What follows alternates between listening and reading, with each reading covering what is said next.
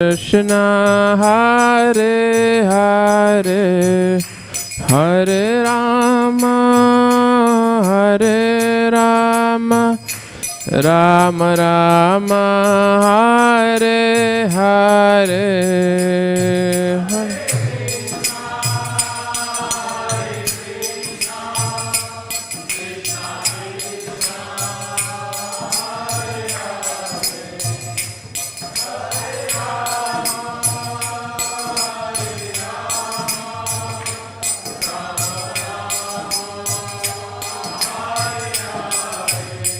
Hare Krishna, Hare Krishna, Krishna Krishna, Hare Hare, Hare Rama, Hare Rama, Rama Rama, Hare Hare.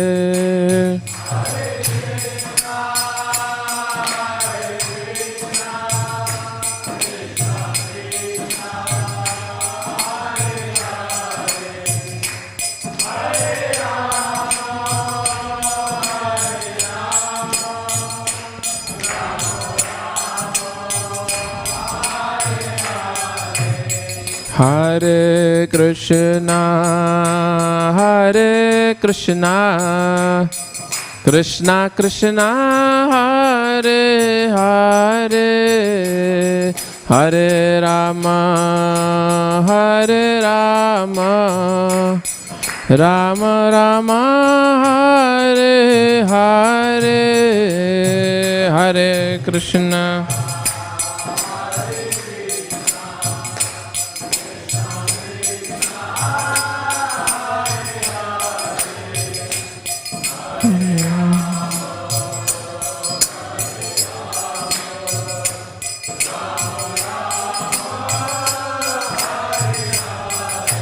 Hare Krishna, Hare Krishna, Krishna Krishna, Hare Hare, Hare Rama, Hare Rama, Rama Rama, Hare Hare, Hare Krishna.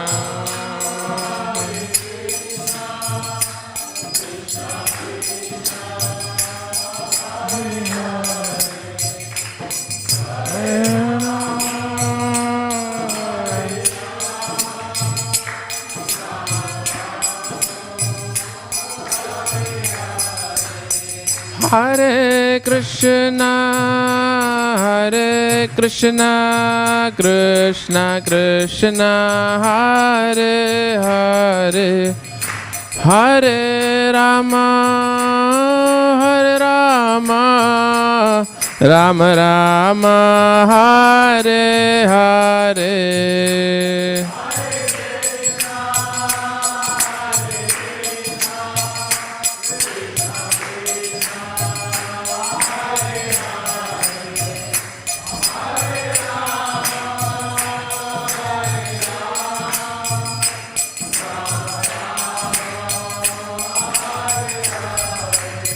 Hare Krishna, Krishna Krishna, Hare Hare, Hare Ram, Ram Ram, Hare Hare.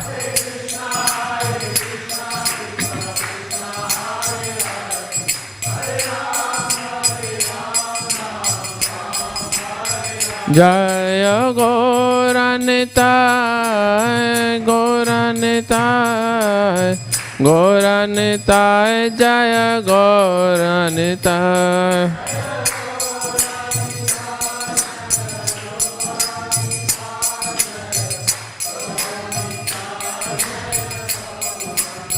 Jaya Jagannatha, Jagannatha, Baladeva, Jaya Shri Subhadra.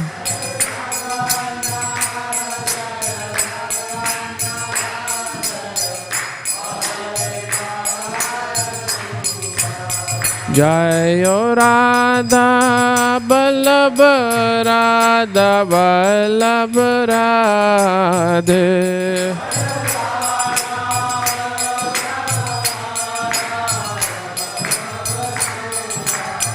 जय जय प्रभुपाद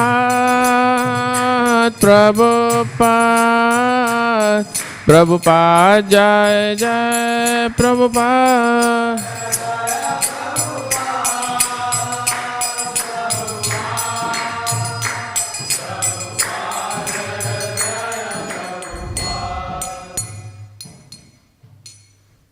जय विष्णुपाद परमहंस परिव्राजकाचार्य अस्तोत्तर शत श्री श्रीमद्भगवत चरणारविंद भक्ति वेदांत स्वामी श्रील प्रभुपाद की जय। अनंत कोटि वैष्णव वृंद की जय। ग्रंथराज श्रीमद् भागवतम की जय। निताई गौर Premanand Hari.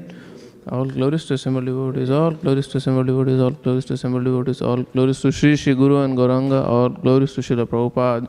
Srila Prabhupada ki jai.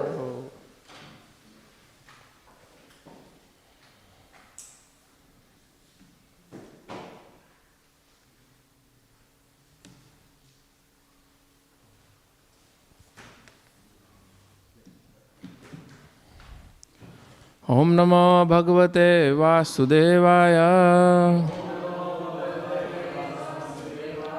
Om Namo Bhagavate Vasudevaya. Om Namo Bhagavate Vasudevaya. Reading from Srimad Bhagavatam, Canto 6, Chapter 16, verse number 55. The name of the chapter is King Chitraketu Meets the Lord. Jena prasupta purusha Jena prasupta purusha Swapam vedatmanastada Swapam vedatmanastada Sukham cha nirgunam brahma Sukham cha nirgunam brahma Tam atmanam avehimam Tam atmanam avehimam Yena prasupta purusha Swapam vedatmanastada Sukham cha nirgunam brahma Tam atmanam avehimam Yena prasupta purusha Swapam vedatmanastada Sukham cha nirgunam brahma Tam atmanam avehimam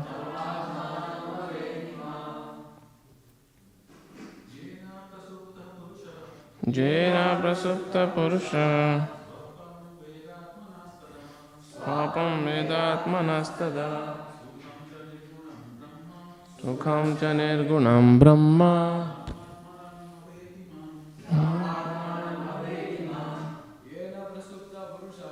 Jena prasupta purusha Swapam vedatmanastada Sukham cha nirgunam brahma Tam atmanam avehimam Yena prasupta purusha Swapam vedatmanastada Sukham cha nirgunam brahma Tam atmanam avehimam. Mataji. Yena prasupta purusha Swapam vedatmanastada Sukham cha nirgunam brahma Tamatmanam avehimam Yena prasupta purusha Swapam vedatmanastada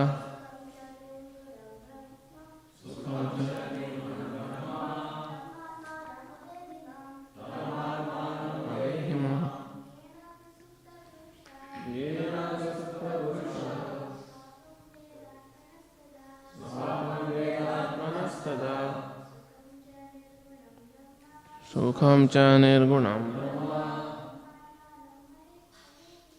tamatmanam avayhi. Word for word meaning. Yena, by whom? The Supreme Brahman. Prasuptaha, sleeping. Purushaha, a man. Swapam, the subject of a dream. Veda, knows. Atmanaha, of himself.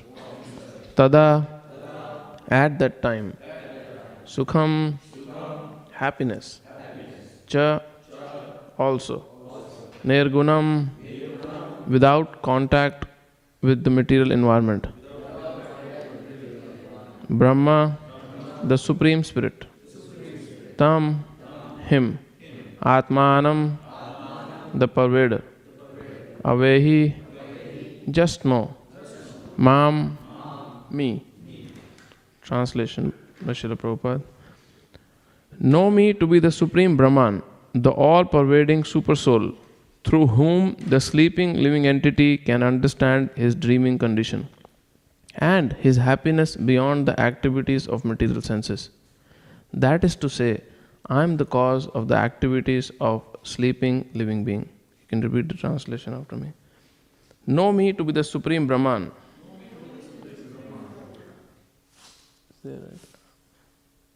The all-pervading Supersoul, through whom the sleeping living entity can understand his dreaming condition and his happiness beyond the activities of material senses. That is to say, I am the cause of activities of the sleeping living being. Purport by Srila Prabhupada. When the living entity becomes free from false ego, he understands his superior position as a spirit soul, part and parcel of the pleasure potency of the Lord. Thus, due to Brahman, even while sleeping the living entity can enjoy. The Lord says, that Brahman, that Paramatma and that Bhagwan are I myself. That is noted by Srila Jiva Goswami in Krama Sandarbha. Om Jnanatimirandhasya Jnananjanashalakaya Chakshurunmilitam Jena Tasmai Shri Guruve Namaha. Shri Chaitanya Manobhishtam Sthapitam Jena Bhutale Swayam Rupa Kadamayam Dadati Swapadantikam. Vandeham Shri Guru Shri Uthapadakamalam Shri Gurun Vaishnavamscha Shri Rupam Sagrajatam Sahagana Raghunathanvitam Tam Sajivam Sadvaitam Savadhutam Parijana Sahitam Krishna Chaitanya Devam Sri Radha Krishna Padan Sahagana Lalita Shri Vishakhanvitamscha. He Krishna Karuna Sindhu Deenabandhu Jagatpate Gopesha Gopika Kanta Radha Kanta Namastute Tapta Kanchana Gaurangi Radhe Vrindavaneshwari Vrishabhanu Sute Devi Pranamami Hari Priye Vancha Kalpatarubhyascha Kripa Sindhu Bevacha Patitanam Pavanebhyo Vaishnavebhyo Namo Namaha. Shri Krishna Chaitanya Prabhu Nityananda Shri Advaita Gadadhar Shri Vasadi Gaur Bhakta Vrinda. Hare Krishna Krishna Krishna Hare Hare Hare Ram Ram Ram Hare Hare. Namo Vishnu Padaya Krishna Prishtaya Bhutale Srimate Bhakti Vedanta Swamini Namine Namaste Saraswati Deve Gauravani Pracharine Nirvishesha Shunyavadi Paschat Deshatarine. Hare Krishna.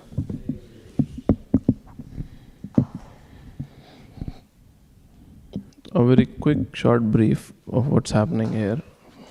I can see few people who are just connecting with this chapter and this whole theme of Srimad Bhagavatam. So basically there is a king with the name Chitraketu who had a desire that he wants a child, but it was very difficult for him to get a child. So due to the blessings of sages like Angira and Narada Muni, after a lot of pleading and going through a lot of agony, he gets a child whom they name as Harsha Shoka, because he'll be the cause of distress and joy, Harsha and Shoka both for the king. But eventually the child was killed basically by the stepmothers of the baby.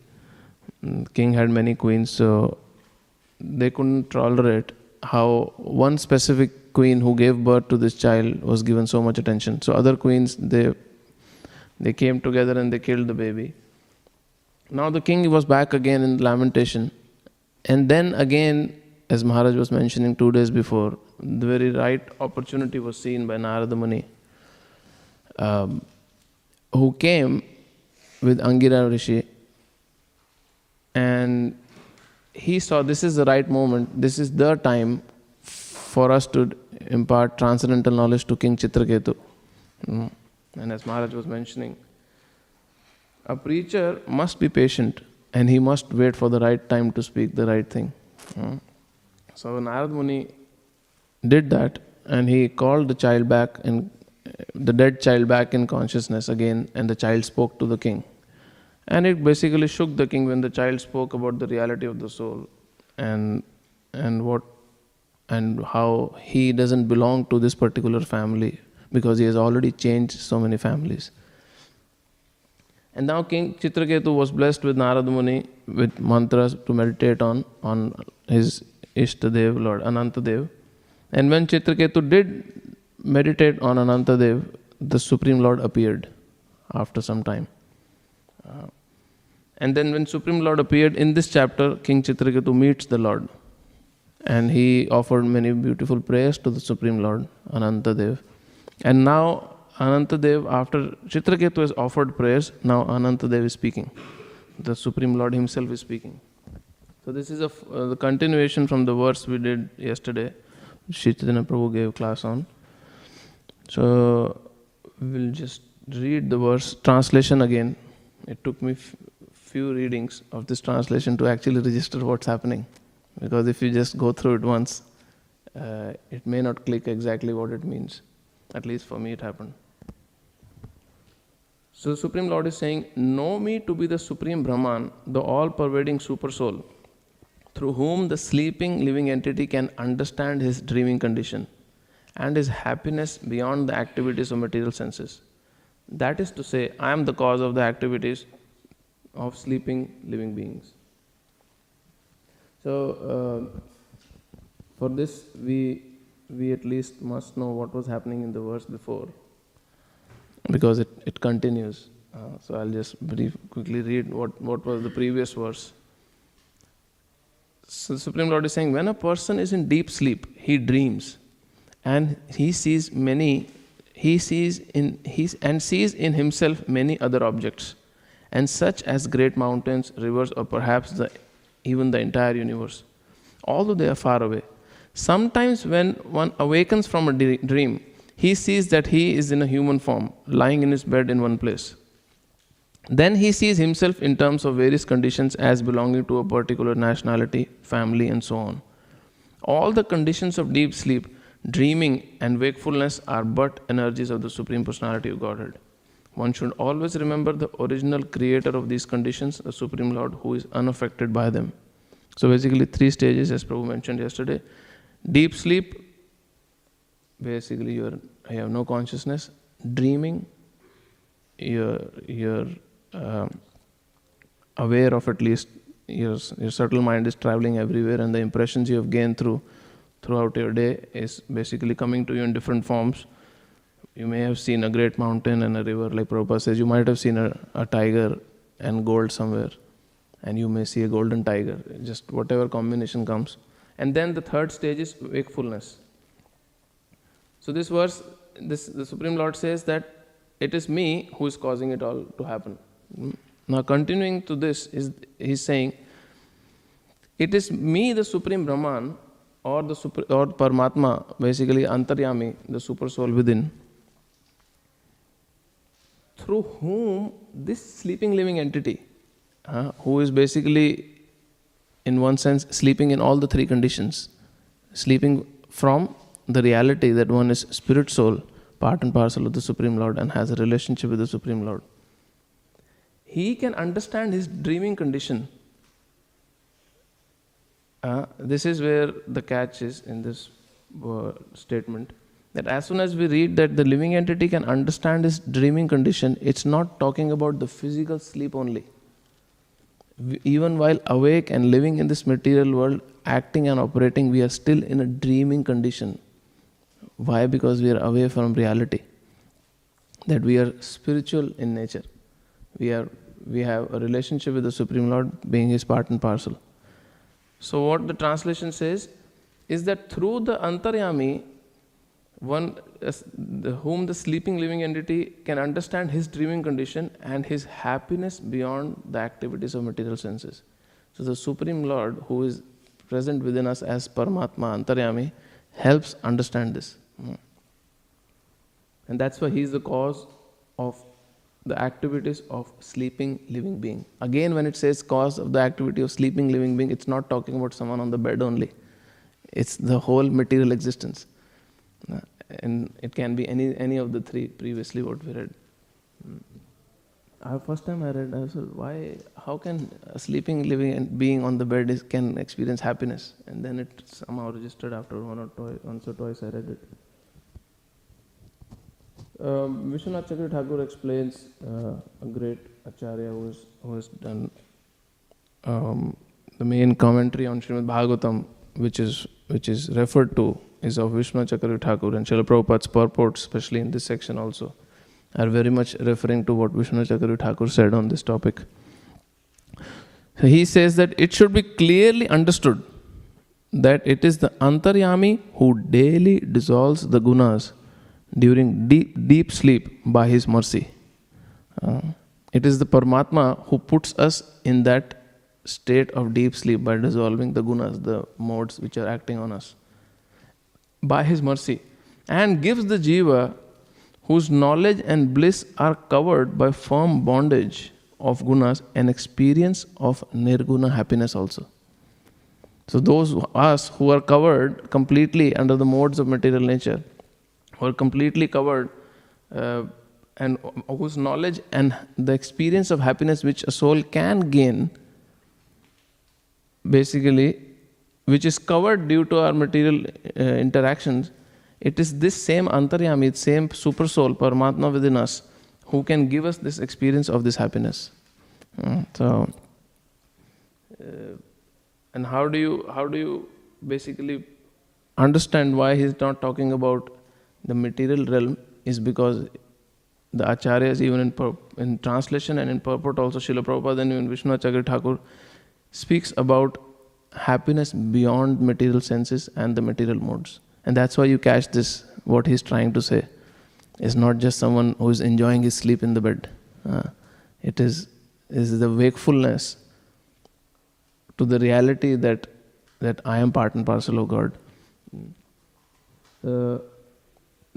In this verse, two different terms are used for the Supreme Lord, that is Brahman and Paramatma. And in the purport, Srila Prabhupada quotes a verse from Bhagavatam, a very famous verse. It is very, very extensively quoted, this particular shloka. It's from 1st Canto, chapter 2, verse number 11. Vadanti tattvavidas tattvam yad jnanam advayam brahmeti paramatmeti bhagwan iti sabdate. So those who are Vedantis, those who are learned, transcendentalists, who are tattvavidas, they understand this same absolute truth in three features: Brahman, Paramatma and Bhagwan. I'll explain basically what it means. Because here, two of those aspects are mentioned in the translation itself, that know me to be the Supreme Brahman and Paramatma. So what is Supreme Brahman? Brahman is the effulgence of the Supreme Lord, which is practically in many different ways it's called, we as living entity merge in that Jyoti, that supreme effulgence. Then the Paramatma is the localized form of the super soul, so Supreme Lord within us, within every living entity. Whether it's an animal form or a human form or whatever form we take, the Supreme Lord accompanies us in that particular form as Paramatma, who is within guiding us. And the third one is Bhagavan, who is the Supreme Lord, who on this planet appears yuge yuge, millennium after millennium, to do his leela, whether it's in the form of Supreme Lord Shri Krishna or Shri Ram or Narsingadev or whichever other incarnation. But in the spiritual world, the same Supreme Lord's form is eternally present. Here they may come for a few hundred years or whatever period, few thousands of years. Like Sri Ram, Lord Ramchandra stayed for much longer than how much Krishna stayed on this planet. But they're eternally doing their leela in the spiritual world as well. So now Prabhupada says that he quotes this particular verse in the purport to explain that yes, that Supreme Lord is I myself. And Vishwanath Chakravarti Thakur again quotes this. This is for someone who is technically inclined, wants to understand the whole thing. He quotes another verse from the 6th canto later, which will come in the 9th chapter, which says, nothing is impossible for you, my dear Supreme Lord. Nothing is impossible for you. Maya maya kevala evatma mayam. Nothing is impossible for you. Why? Because you only have one form, but your manifestations are multiple. You only have one form, but you are manifested in many, many different ways. Brahman, Paramatma or Bhagavan. Srila Prabhupada gives a very nice example of how to understand how the same one person is Brahman, Paramatma or Bhagavan. Is that suppose you're sitting in your home, it's early morning, sun rises, you're sitting, sunlight comes at home. Many people say, sun has come. But actually sun has not come. If sun comes, we'll turn into ashes basically, will disappear. So sunlight has come. So that light is compared to this Brahman effulgence of the Supreme Lord. But when we go out and we see a bright sunlight, then we see this sun form of the sun, which is a disk located in the sky. And then if someone is capable of going to the planet of sun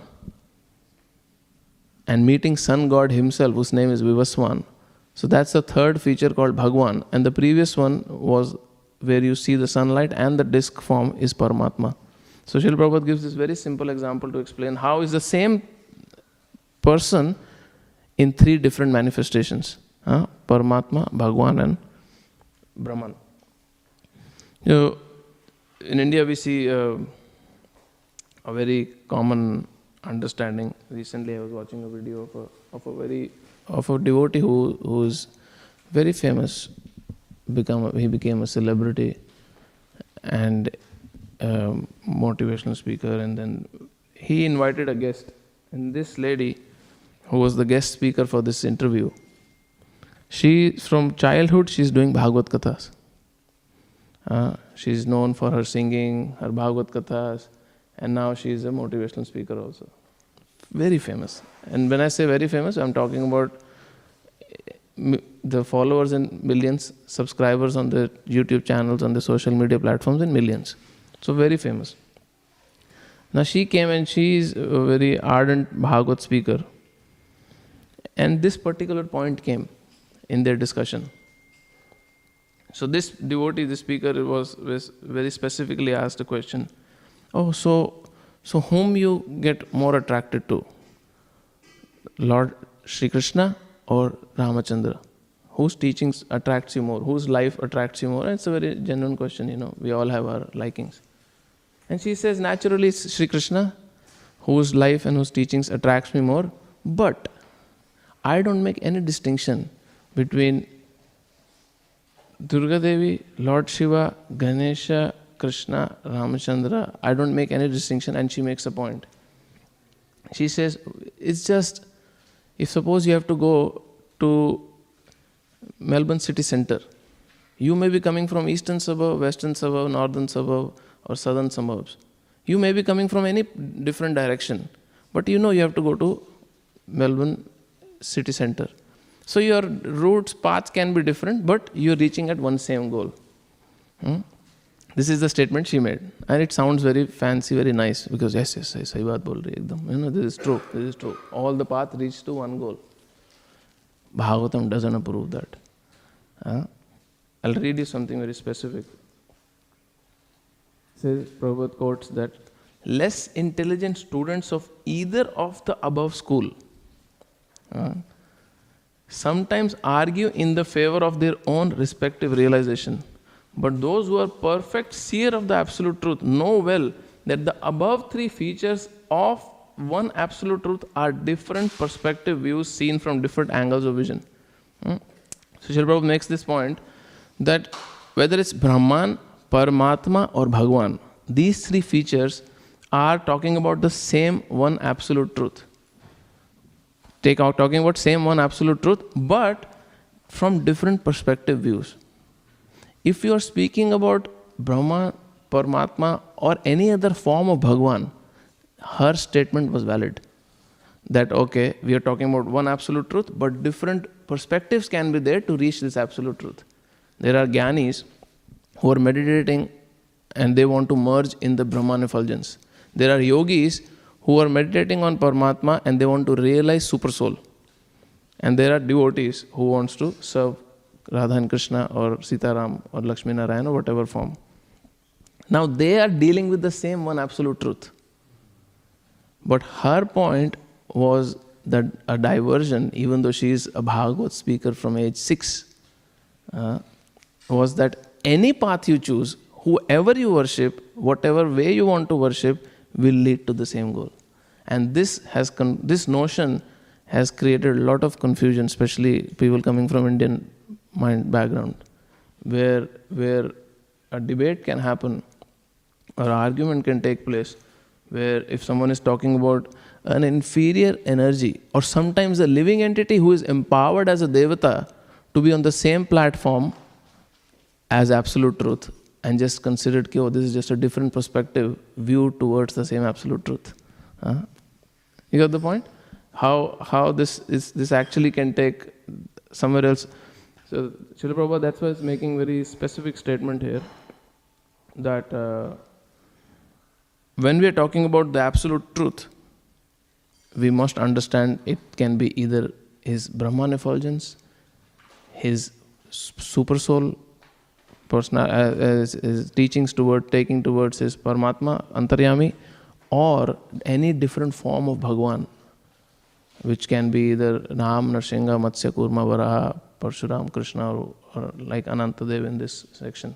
It has to be one of the forms of the Supreme Lord. Then it comes in the category of Bhagwan. And then we are talking about same absolute truth.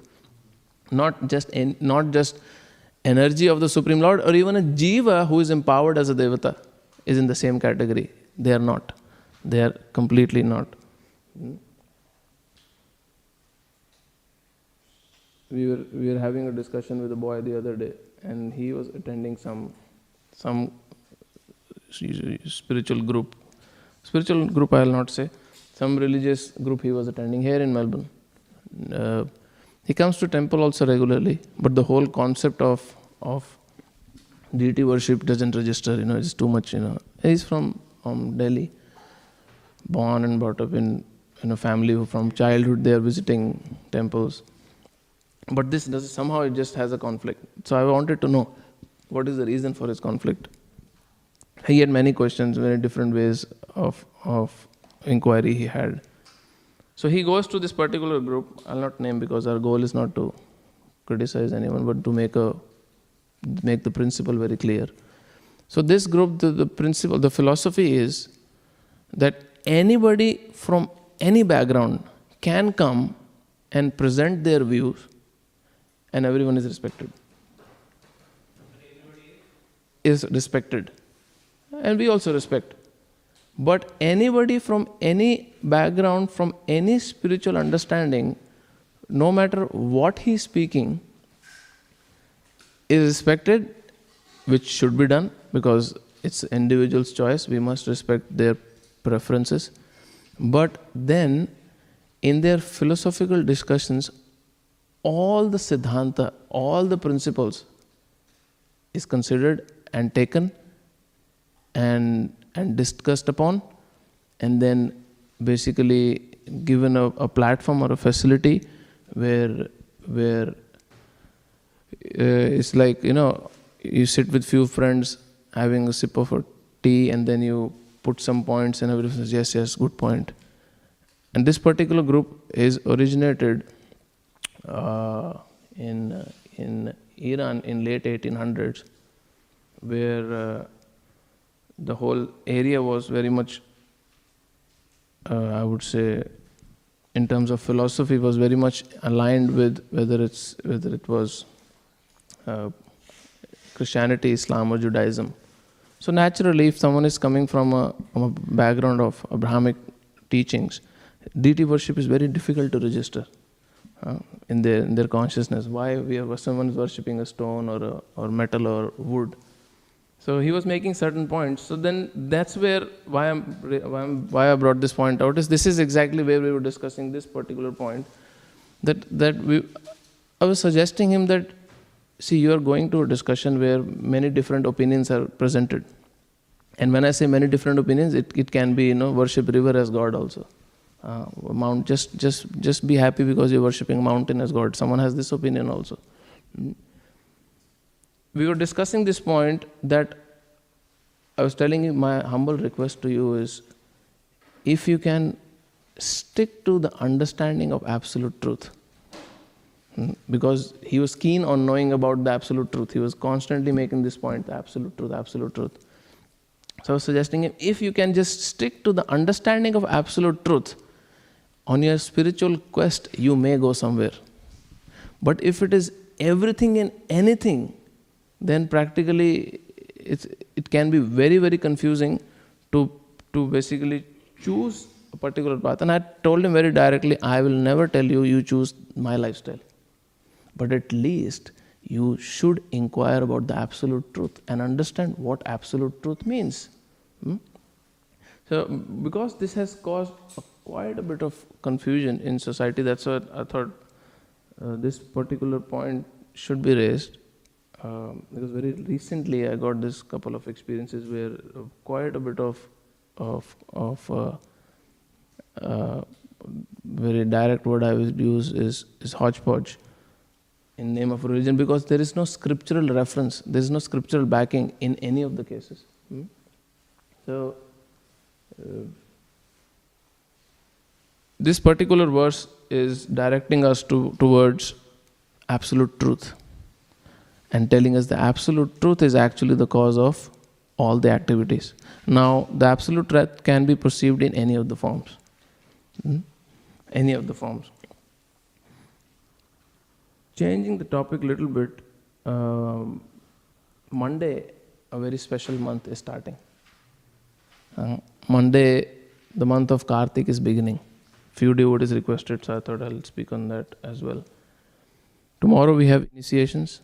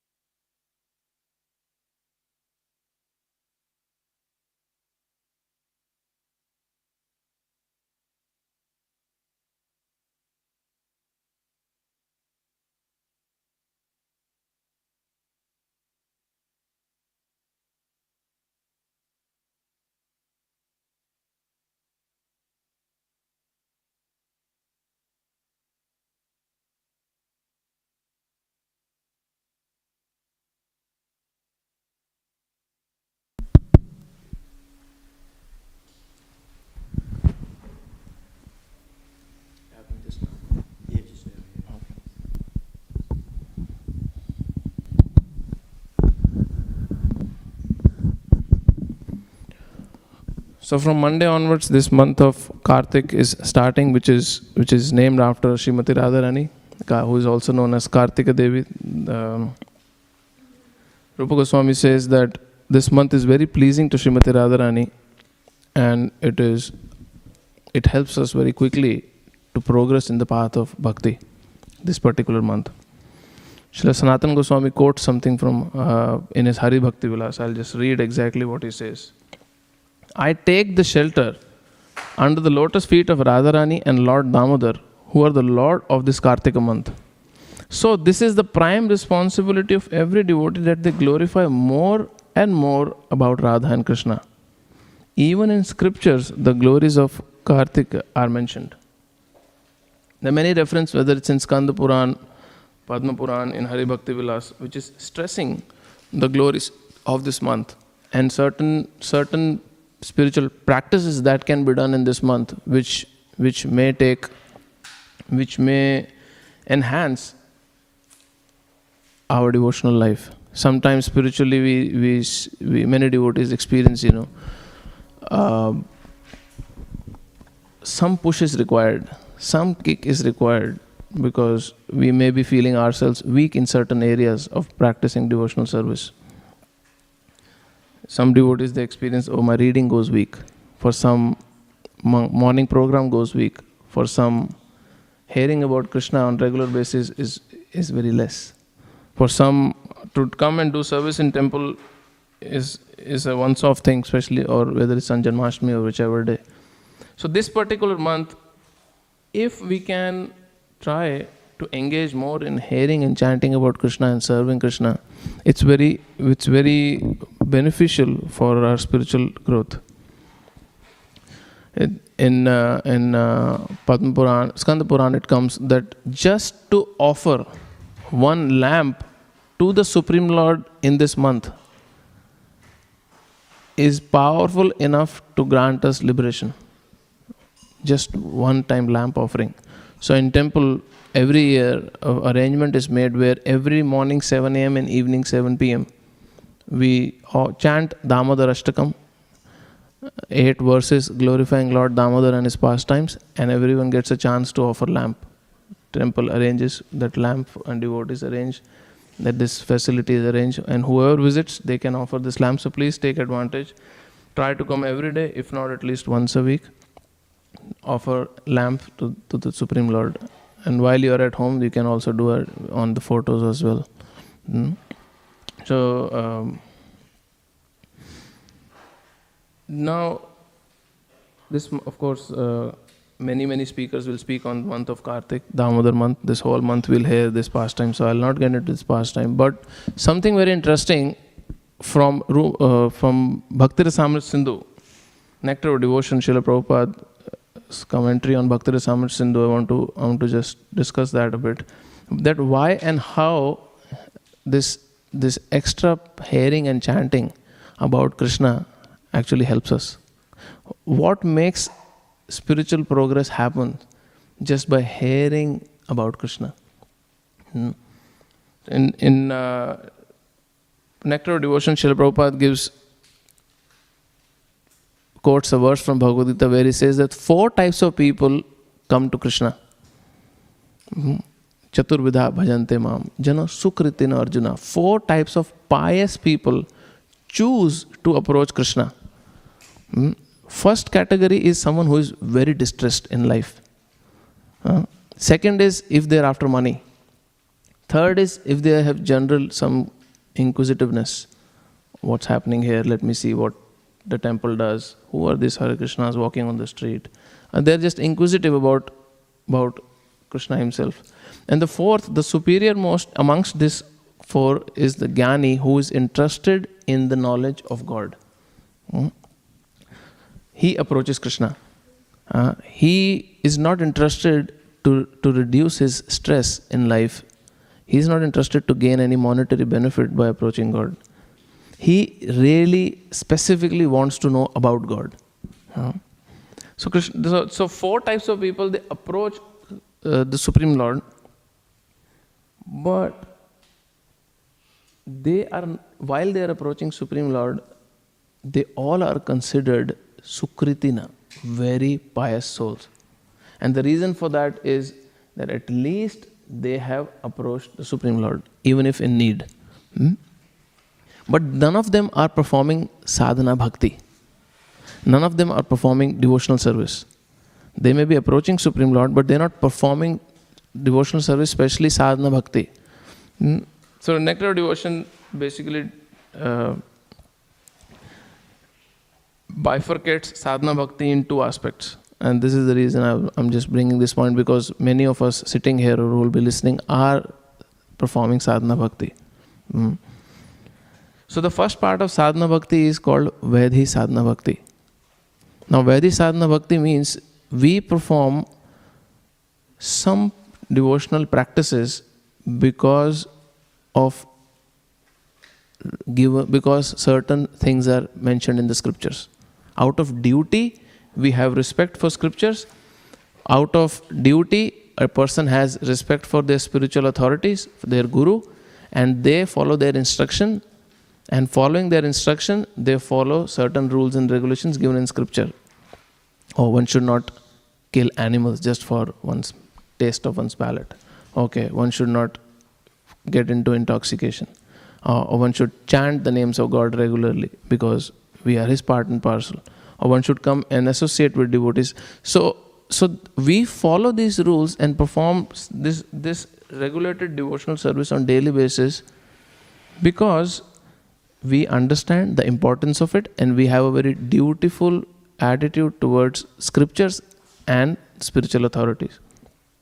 But for anyone to come to this stage, especially the 4 categories we were talking about, one who comes to Krishna for distress, money, inquisitiveness, or for knowledge about God, there has to be little attraction towards Krishna for anyone to even come to this stage where they accept, okay, I will follow Vaidhi sadhana bhakti.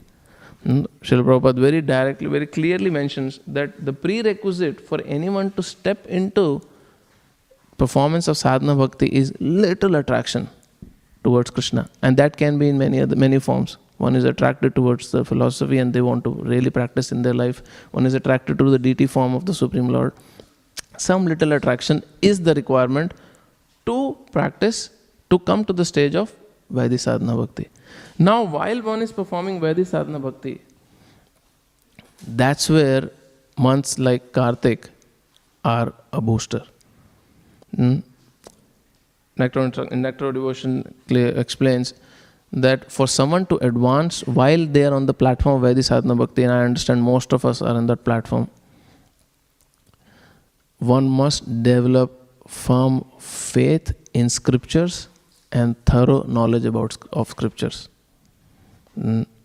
Then months like Kartik can really enhance because we'll put our efforts to go deeper into these subject matters. And the previous point which I was making, where when someone says anything in the name of spirituality or religion, from the point of view of their rights, they have all rights to do that. But from the point of view of Siddhanta, we have to speak from what the scriptures are saying. We cannot say, oh, it's your right, so whatever you're saying is also right. No, scriptures don't say that. So it's our right also to say what is not right, quoting Shastra. So from that point of view also, it is very healthy. That if someone really understands and get deeper knowledge about the scriptures and they develop faith in scriptures, then someone who's practicing Vaidhi sadhana bhakti advances rapidly. But Krishna makes an amazing point to Uddhava in Bhagavatam 11th canto, chapter number 20. He says, Yadachraya mat kathado jata shraddha tu yapuman nanirvinno nati shakto bhakti yogasya siddhida. He uses the word, if somehow or other, by good fortune, one develops faith in hearing and chanting my glories. This is if somehow or other. One develops faith in hearing and chanting my glories. Such a person, being neither disgusted with or nor very much attached to material life, should achieve perfection through the path of loving devotion to me. This particular month of Kartik, if this statement can be our prayer, that somehow or other by good fortune, if we can develop faith in hearing and chanting about Krishna's glories, Krishna promises through Uddhava in Bhagavatam, once one will achieve perfection. One will achieve perfection. Now how does this takes place, what is, Srila Prabhupada makes the point, what is this somehow? Krishna says, if somehow, what is this somehow? How this somehow results? What exactly this somehow is? And Prabhupada very specifically says, if one somehow gets the association of pure devotees of the Lord. This is the somehow. Otherwise, this somehow doesn't happen. If someone by good fortune gets association of pure devotees of the Supreme Lord, the attraction they have for Krishna, at least to some degree, is passed on to the other person. And we are all examples of that. We just met and associated with devotees. Some are trying to do now, some did 10 years back, 5 years back, 20 years back. Their attraction for Krishna just basically rubbed off through us. And when we developed that little attraction, we started Vaidhi Sadhana Bhakti. And when we were performing Vaidhi Sadhana Bhakti, we developed faith in scriptures and knowledge about scriptures, and we practiced hearing and chanting about Krishna even more. For many of us, it may be a 15th or 20th Kartik month in their career as a devotee. For many of us, it may be just first or second Kartik month. So for those who have really performed this Kartik month Vrata, they know what I'm saying, because every month it's surcharged with devotional enthusiasm. Seeing so many devotees taking this vow, that vow, rising early in the morning, chanting extra rounds, no matter what they read extra time, they reduce their material engagement. So many devotees will take vow where their usage of phone, social media will reduce to minimum this 1 month, so that they can utilize their time. Many devotees will take specifically this vow, especially now the times are that after everyone realizes, every day 2 to 3 hours of my day is just scrolling through this app to that app, trying to seek somewhere juice should be there, somewhere it must be there. Some controversy, some debate, some news, what this celebrity is doing, something we are trying to always search, because we are after that drop of happiness. So devotees, they this particular month they say, okay, I'll reduce that and I'll directly engage in hearing and chanting about Krishna this particular month. And the results are amazing. Everybody who puts their heart and soul in trying to do something extra this month experiences it, that they've gained a lot. So good to invest our extra time in this particular month, especially in hearing more and chanting more. And then one can reach the stage of another aspect of sadhana bhakti, which is called raga nuga sadhana bhakti, where one develops natural raga, attachment for Krishna. If we don't have natural attachment for Krishna. To some degree we may have, and for some of you may have a lot more. I'm talking about myself. For us, Vaidhi Sadhana Bhakti is the saving grace. Means sticking to the rules and regulations given in scriptures and by spiritual authorities. And then with time, especially taking blessings of months like Kartik, we may experience some attachment for Krishna. And when that attachment grows, we are actually experiencing sadhana bhakti to its max. And then comes the later higher stages of bhakti, later bhava bhakti, prema bhakti and all. That's still far ahead. But at least in our situation, if we can utilize this particular month, that is a great blessing. Srila Prabhupada writes in chapter 3 of Nectar of Devotion something very important which I wanted to bring. This statement is very confronting actually. He says, anyone who has any desire or aspiration for satisfying his senses by becoming more and more important, then he throws the bomb. He says, either in material sense or in spiritual sense. So anyone who has desire or aspiration to satisfy his own senses by becoming more important, either in material sense or in spiritual sense, cannot actually relish the really sweet taste of devotional service. So he's not just saying materially if someone is attached to one's sense enjoyment, they will not experience devotion. We all know that. But Prabhupada says even in spiritual sense also. Even in spiritual sense, one is only considering how one can gain enjoyment out of this activity.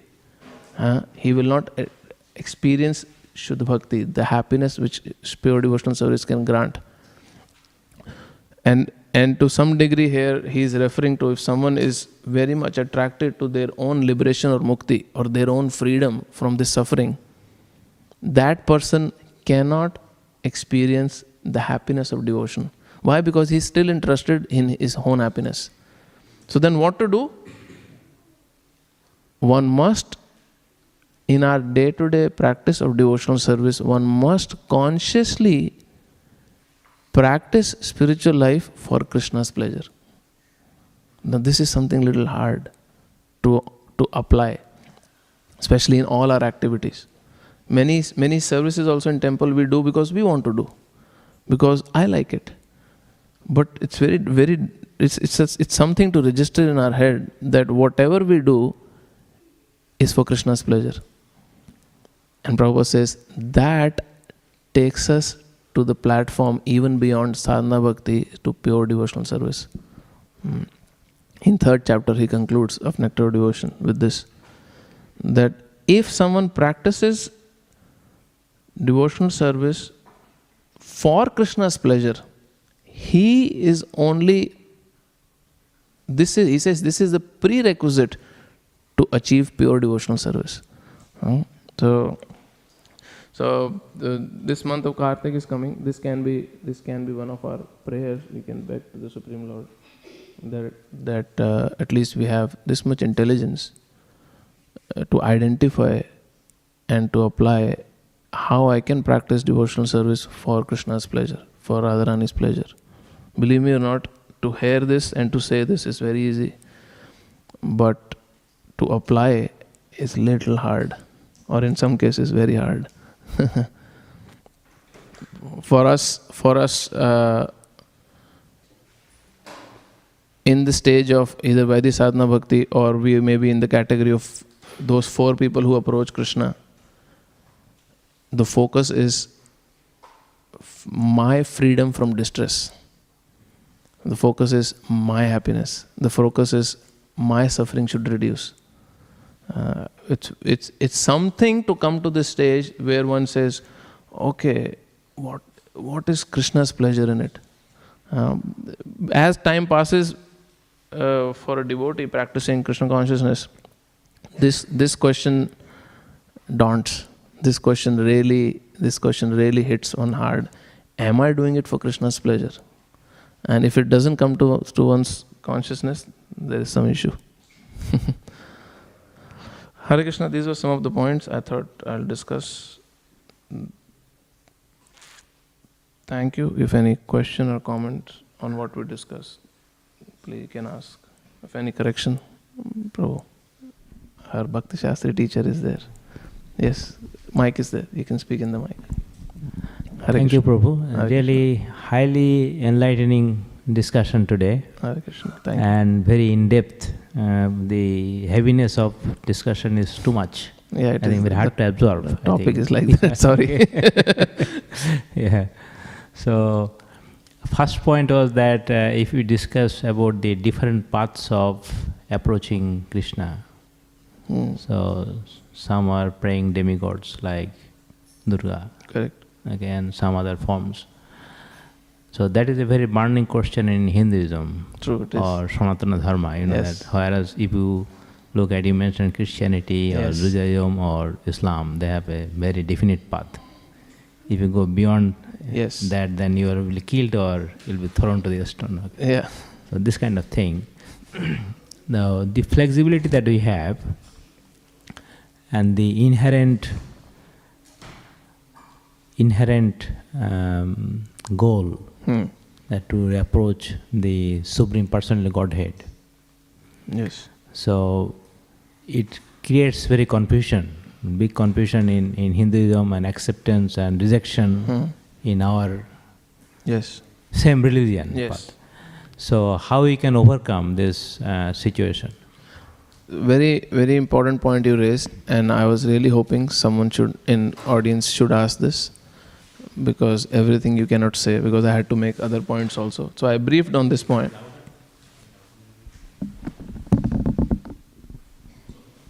It's red light now. Hare Krishna. It's going to turn off soon. It's already red. Currently it is, but in few seconds it will stop.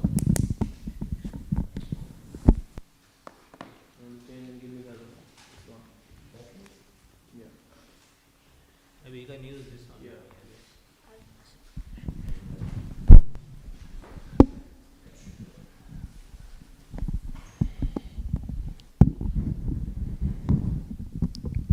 Hare Krishna.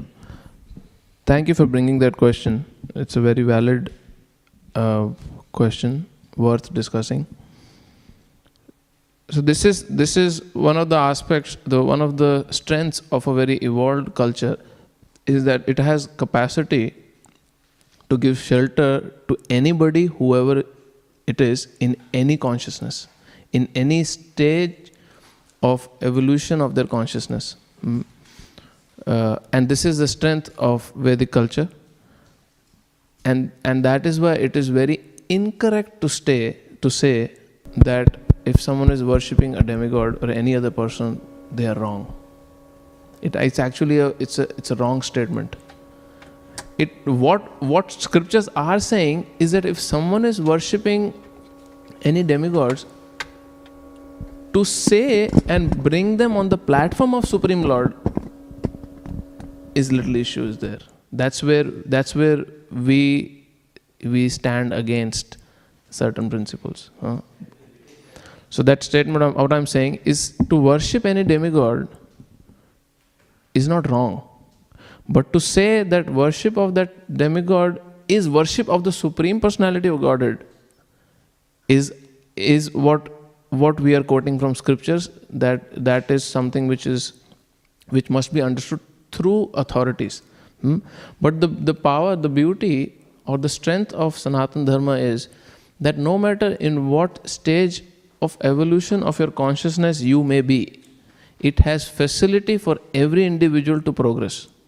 So if someone is only and only interested in material desire, and they really want to gain material results out of their religious practices, naturally they will naturally avoid worshipping the Supreme Lord. And I'll give you a simple example for that. The very, very simple example is, if a child knows, I want to, suppose a teenager is there and he wants to buy a smoke. He knows, if I have some money with me, my father is never going to give me. I can't go and tell my father, take this money and get me a smoke. But he knows, if he goes to a shop, in Australia, luckily it's not possible, but in India it can happen. If he goes to a shop, because he has money with him, the shopkeeper who's interested, or who's basically sitting there to provide goods in return of money, will happily give the child, okay, you take it, because you have money in return to offer. Basically you're buying a commodity. So why this example I'm making is that this is one difference. If someone is little bit learned in scriptures, they are only interested in material desires, nothing else, they may not come to the Supreme Lord for that, because they know Supreme Lord being the Father and we being His part and parcel may not agree to fulfill our material desires. Why? Because as a loving parent, they may give us what we need, but they may not fulfill what we want. So those who are, this is I'm talking about someone who knows scriptures a little bit. So they may choose another demigod or another personality who is capable of fulfilling their material desires because they can offer. In the case of a child, it is money, but in our case, we can offer some rituals, some arti, some puja, some religious practices. But for most of us, especially coming from Indian backgrounds, we decide worshipping someone not based on knowledge. We decide worshipping someone based on what tradition we have brought up in. And that is why again and again in our lectures we request, Srila Prabhupada was also requesting, please read your scriptures. You may call yourself Hindu or Sanatani, but please read your scriptures. Then at least you can choose that you are only interested in material desires or you want something higher. Based on that, you choose whom to ask for. So the only issue, and I would say which is the most prominent issue amongst us coming from backgrounds where we are in touch with Sanatan philosophy, Sanatan Dharma, we just don't know our scriptures. We have no idea what scripture says. So for us to choose whom to worship is exactly like, a parent forcing or basically directing a child, you become engineer, you become doctor, and it has nothing to do with the liking of the child, it has nothing to do with the research of the child, no. So whatever tradition we are brought up in, whatever cultural backing we have, based on that we choose whom to worship, most of us. But if they open scriptures and if they read, if they go through Bhagavad Gita or many other shastras are there, then at least they know what to do and whom to worship. And this is our only request. So now based on an individual's journey, because when we talk about soul is on a journey from many, many lifetimes. Many souls can even take birth in those families where from very childhood the family is worshipping Supreme Lord. Many souls can take birth in those families where the family itself is atheistic, or the family is practicing something which is completely against the Vedic scriptures. And we cannot say that, this poor person, it was not his fault. He took birth in such a family. No, it's a progression of the consciousness of the soul. But still that soul has an opportunity to know and understand what the absolute truth is. As I was giving the example, I was speaking to this boy from Delhi. My request to him was, you just don't go to such forums just to discuss and hear what everyone is saying. Why are you interested in people's mind? You should be interested in knowledge of the absolute truth. This person is very popular. Okay, he has 20 million followers on YouTube. He has 40 million social media followers. How does it help me in my spiritual life because he's very famous if he's speaking from his mind? It can be wrong because it's his mind. How am I going to trust someone's mind? I must know what the authoritative scriptures are saying, and then I can decide what I want to do. So with the whole discussion which I was making, to simplify it, the only request was, please be interested in the knowledge of absolute truth. And I am not saying that you only worship Krishna, but at least be interested in absolute truth. And read your scriptures. If you're born in a Hindu culture, read your scriptures and search for the absolute truth. The first statement of Vedanta Sutra is Atata Brahma Jigyasa. Now you have got this human form, inquire about absolute truth. Brahma Jigyasa. Please question about absolute truth. How many people are questioning? Those who are religious, they are doing because they're born in such culture, religion, or they have influenced by their friends, family, whatever. And others are not interested at all because their particular social media influencer is an atheist, or they follow some political leader who may be atheist, or they follow a freedom fighter who may be atheist, whatever. No one questions. No one is questioning. Does this make sense? You want to add anything on it? You can just say, I'll repeat what you're saying if it's not working. That's a good point. What I realized is when you talked about different paths and not of worship, it leads to the same super soul. Oh yeah, I forgot to touch on that. So it's a very, very specific statement that all the paths do not lead to Supreme. It cannot be possible. Exactly. It's not possible that all the paths lead to same destination, and Prabhupada makes a very clear example. He gives that it's not possible that you buy a ticket for Calcutta and you end up in Bombay. No, you have specifically chosen that you want to go to Calcutta. So if someone has very specifically chosen, I actually mentioned it previously, if you're very clear and you know a little bit scriptures that I just want to fulfill my material desire, and I will worship such and such Devi or a Devata or a personality who can fulfill my material desires, how will you end up being a spirit soul in spiritual world? Ever. Unless you change your desire and your consciousness. So if your path is complete materialism, on what basis you will end up in spiritual realm? You cannot.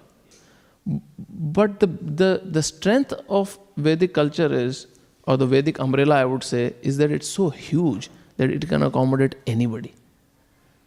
The examples which you were giving of different religious practices, that the I would say, not the word I would use is the limitation of those particular cultures is, no matter what your consciousness is, this is the only path. But Vedic culture's understanding is, no matter what your consciousness is, there is different path within the same umbrella. And based on your association, as Prabhupada mentioned, if somehow one comes in the contact of a pure devotee and his shift is there in his consciousness, within the same Vedic umbrella, he may choose to worship differently. I'll give you a very classic example. It happened with Srila Prabhupada. A sannyasi from a Mayavadi school whose goal is to become God. Understand? Huh? This sannyasi's goal is to become God. There are many schools of thought which says, Danda matra grahanena nara narayana bhavet. Just by becoming sannyasi, nar becomes Narayan. A human becomes God. This is the motto. So this particular sannyasi was from similar school. So he visited Srila Prabhupada in Bombay. It was happening. So Prabhupada was on his Vyasasana in 1976 or 7 sometime. And Guru Puja time, morning 7 a.m. Guru Puja was happening. And they're worshipping, giving Aarti to Guru. So for him it was very normal, because in their schools also they do the same. They worship the Guru. But they worship the Guru because they understand, oh, he has become God. And one day I will also become God. And now then people will worship me also. So their worship of Guru is worship as you step on a ladder to climb a first floor. Once you've reached first floor, you kick the ladder. You don't need the ladder anymore. So he saw disciples worshipping Prabhupada. They're offering Aarti and they're singing Guru Puja. Shri Guru Charana Padma Kevala Bhagati Sadma. And then he noticed, disciples are singing, I understand. Why Swamiji is singing? So Prabhupada was also singing. So he asked another disciple of Prabhupada that why is he singing? I understand you singing, but why is he singing? And they said he's singing for his spiritual master. And for him it was the first time the strength of Guru Shishya Parampara hit him hard. It was the first time in his life. And he inquired more and he understood that it's not me who can become God. It is me who, by his devotional service, by serving the previous acharyas, will become servant of God. You know what he did? He was a sannyasi in Mayavadi school. He became a humble brahmachari, disciple of Srila Prabhupada. What happened? Just came in contact with pure devotees and the practice of pure devotion, and there was a shift in his consciousness. So that is the great fortune for someone in this Vedic umbrella. If somehow, there are many people who are coming to temple because this is the nearest temple. But why are they coming? Because it is Navratri. But we don't have Durga Devi here. But because they are in this Vedic umbrella, they search for a temple, and even on Navratri, they come to Krishna temple. Why? Because it's part of the Vedic umbrella. And here, if they meet a devotee, there can be a shift in the consciousness. But if someone is outside the umbrella, if someone is outside the umbrella, following some other tradition, they may not be open to come under the umbrella and learn the knowledge of the absolute truth. And this is the fortune if someone is naturally under the umbrella of Vedic teachings, that they can very easily come in contact with devotee of the Lord, and then the consciousness can shift and evolve. Is that okay? Yeah, it's a very interesting thing. I can remember I was in Delhi. So in a hotel, just when you walk outside, the open drain and a lot of pictures of different ladies. And there's next to Islam. So we are so fortunate. You see, the bhakti is the important thing. Please Krishna. Mm-hmm. Then the undercurrent, whatever you do. Yes. Everywhere passing this undercurrent, underwater, Yes. So I felt that way, that though these guys may not be enlightened with this spiritual scriptures, but they have the devotion in their heart. Yes. It's the tradition. And that is so beautiful. Yes. That's really Krishna. Thank you, bro. Anything else? Anyone wants to? Okay. Thank you very much. Grantaraj Srimad Bhagavatam ki jai, Srila Prabhupada ki jai, Kartik month coming ki jai ho.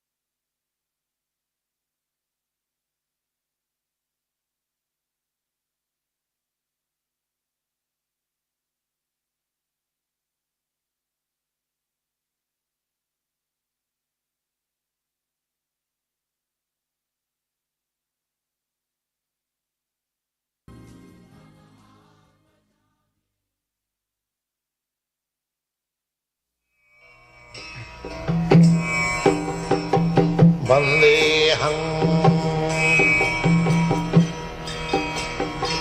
Shri Guru Shri Juta Padakamalam Shri Gurun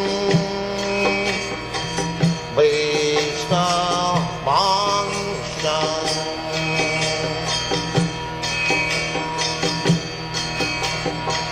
Shri Rupam Sakrajatam Sahagana Raghunathanvitam Tvam Sajivam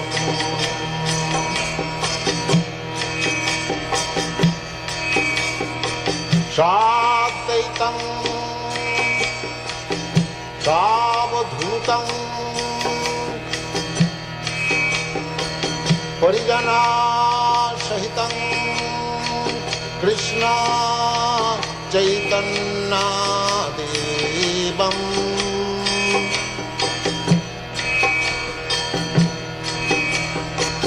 Shri Radha Krishna Padam Sagana Lalita Shri Vishakanitam